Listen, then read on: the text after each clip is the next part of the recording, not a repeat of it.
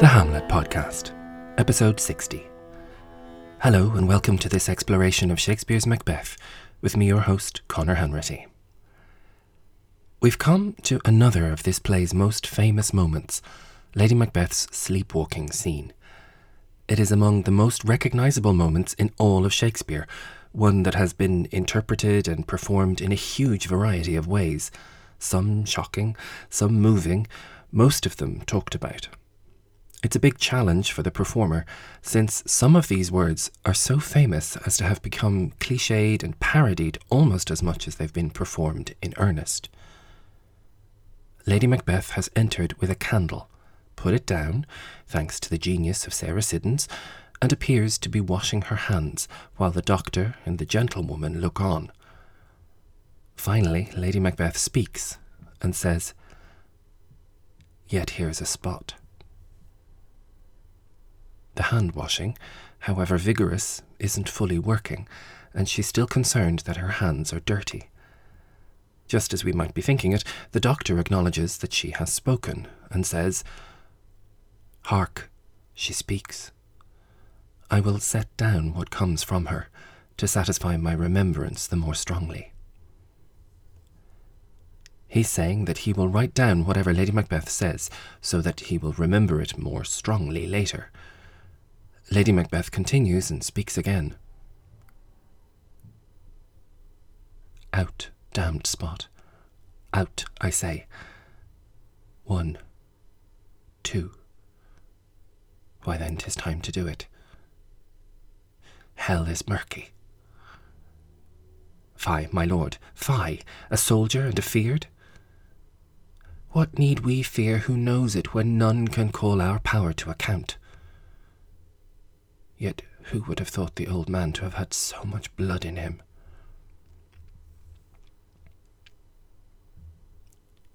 "Out, damned spot, out, I say," is one of Shakespeare's most famous lines, and as a result it's hard to make it fresh or innovative or exciting on stage. All the woman is doing is trying to get that one last speck of blood off her hands. Of course, she's sleepwalking, so there's no actual blood or indeed water to wash it with. What follows are a sequence of fragments as they pass through Lady Macbeth's mind, like shards of a broken mirror, reflecting all that we have seen her experience in the play so far. First, she hears the bell strike the time. 1, 2. This echoes the murder scene when Macbeth was waiting for her to strike the bell when it was time for action. Then 'tis time to do it. "Hell is murky," she says, "gloomy and very dark." We discussed the idea of a hell mouth in more detail back during the Porter scene, but that night and its hellish sequence of events clearly haunts Lady Macbeth very badly. She seems to snap out of it next, much in the same way that she attempted to encourage Macbeth when he was worrying too. "Fie, my lord, fie, a soldier and afeard." It's yet another use of manliness. Here she's questioning how much of a soldier he really is if he's so scared. The next line gets edited and laid out on the page in different ways, sometimes breaking it into two questions and sometimes keeping it the bigger idea. It could be, "What need we fear?" followed by, "Who knows it when none can call our power to account?" Personally, I prefer a more joined-up version, having Lady Macbeth ask, "What need we fear who knows it when none can call our power to account?" The point being that she doesn't seem to care if anyone knows they killed Duncan, since nobody can question their authority now that they rule Scotland. Of course, this is not something to be said aloud, and certainly not before witnesses, but the conceit is, of course, that she's sleepwalking and saying things she's not conscious she's revealing. Worse yet, her last line in this segment is, "Yet who would have thought the old man to have had so much blood in him?" There was a belief that as people age, the quantity of blood in their veins or their system would reduce over time. There's a great speech in Much Ado About Nothing where Leonato, the angry patriarch, insists that "time hath not yet so dried this blood of mine that he will not speak out against the injustice of his daughter being publicly shamed at her wedding." Here, Lady Macbeth seems to implicate herself in Duncan's murder with the wide-eyed statement that she never would have imagined that so much blood would have come out of him, making us and the two listeners assume that she saw it coming out of Duncan. The doctor is amazed and asks, "Do you mark that?" It's almost as though he's confirming that he isn't alone in hearing this shocking information. But Lady Macbeth continues with more broken lines and broken thoughts. "The Thane of Fife had a wife. Where is she now? What, will these hands ne'er be clean? No more of that, my lord, no more of that. You mar all with this starting."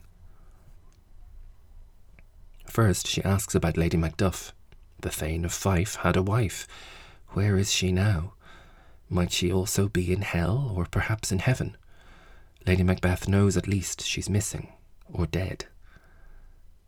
Next, she returns this focus to washing herself.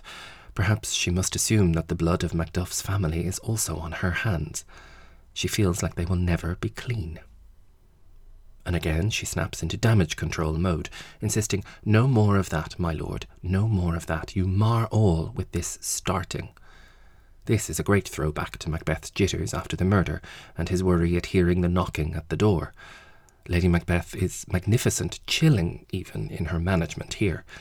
"A little water clears us of the deed, you'll remember. Put on your nightgown," she said. "Let's get to bed. No more starting, indeed." Of course, now she's the one wandering the halls in her sleep, in her nightgown, desperately trying to get all this blood off her hands.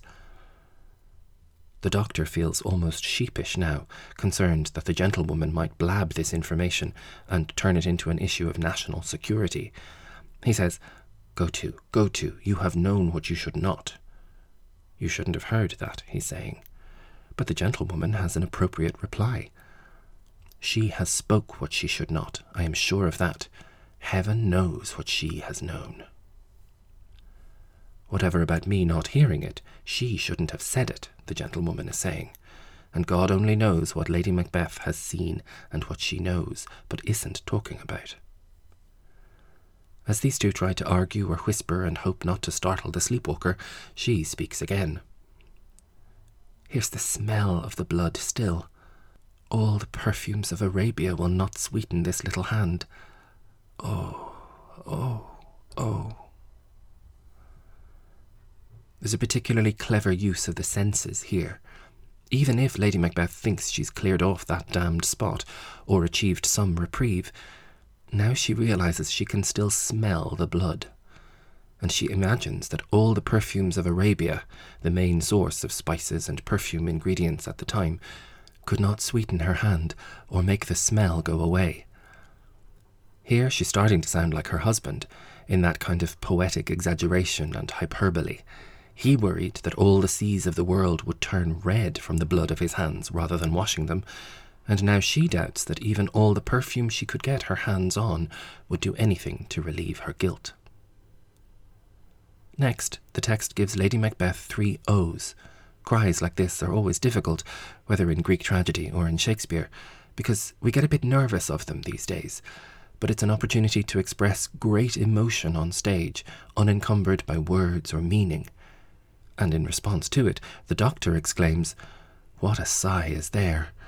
The heart is sorely charged." It doesn't take even a doctor to see that Lady Macbeth is completely overwhelmed by all that she has seen and knows. Her heart, or her conscience, is very overburdened, sorely charged indeed. The gentlewoman agrees. "I would not have such a heart in my bosom for the dignity of the whole body." She's saying that she wouldn't trade with Lady Macbeth at all.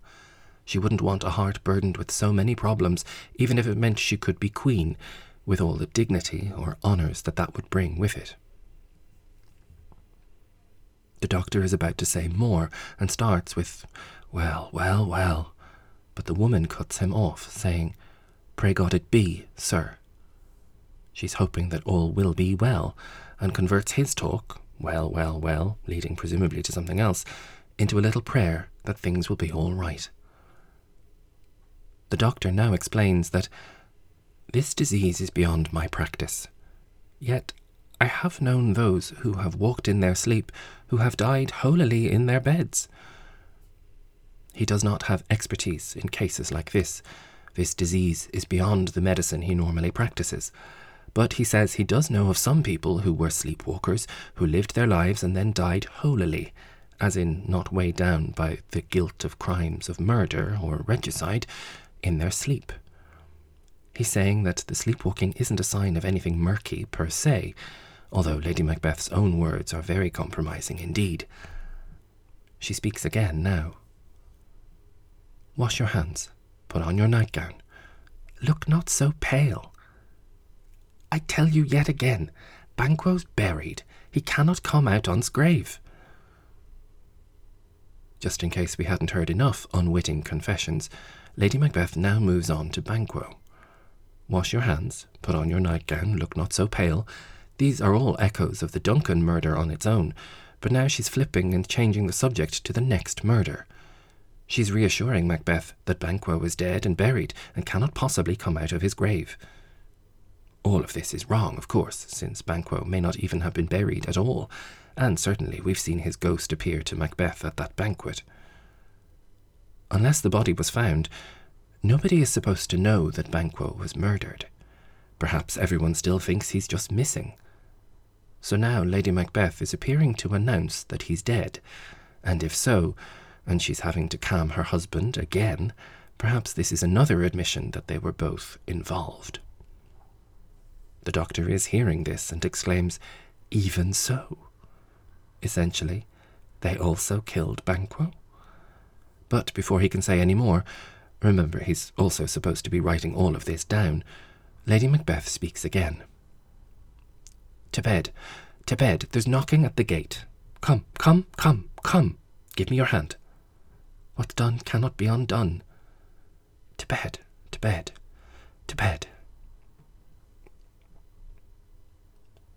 Back to the management of that first awful night, Lady Macbeth is again both in control and out of control.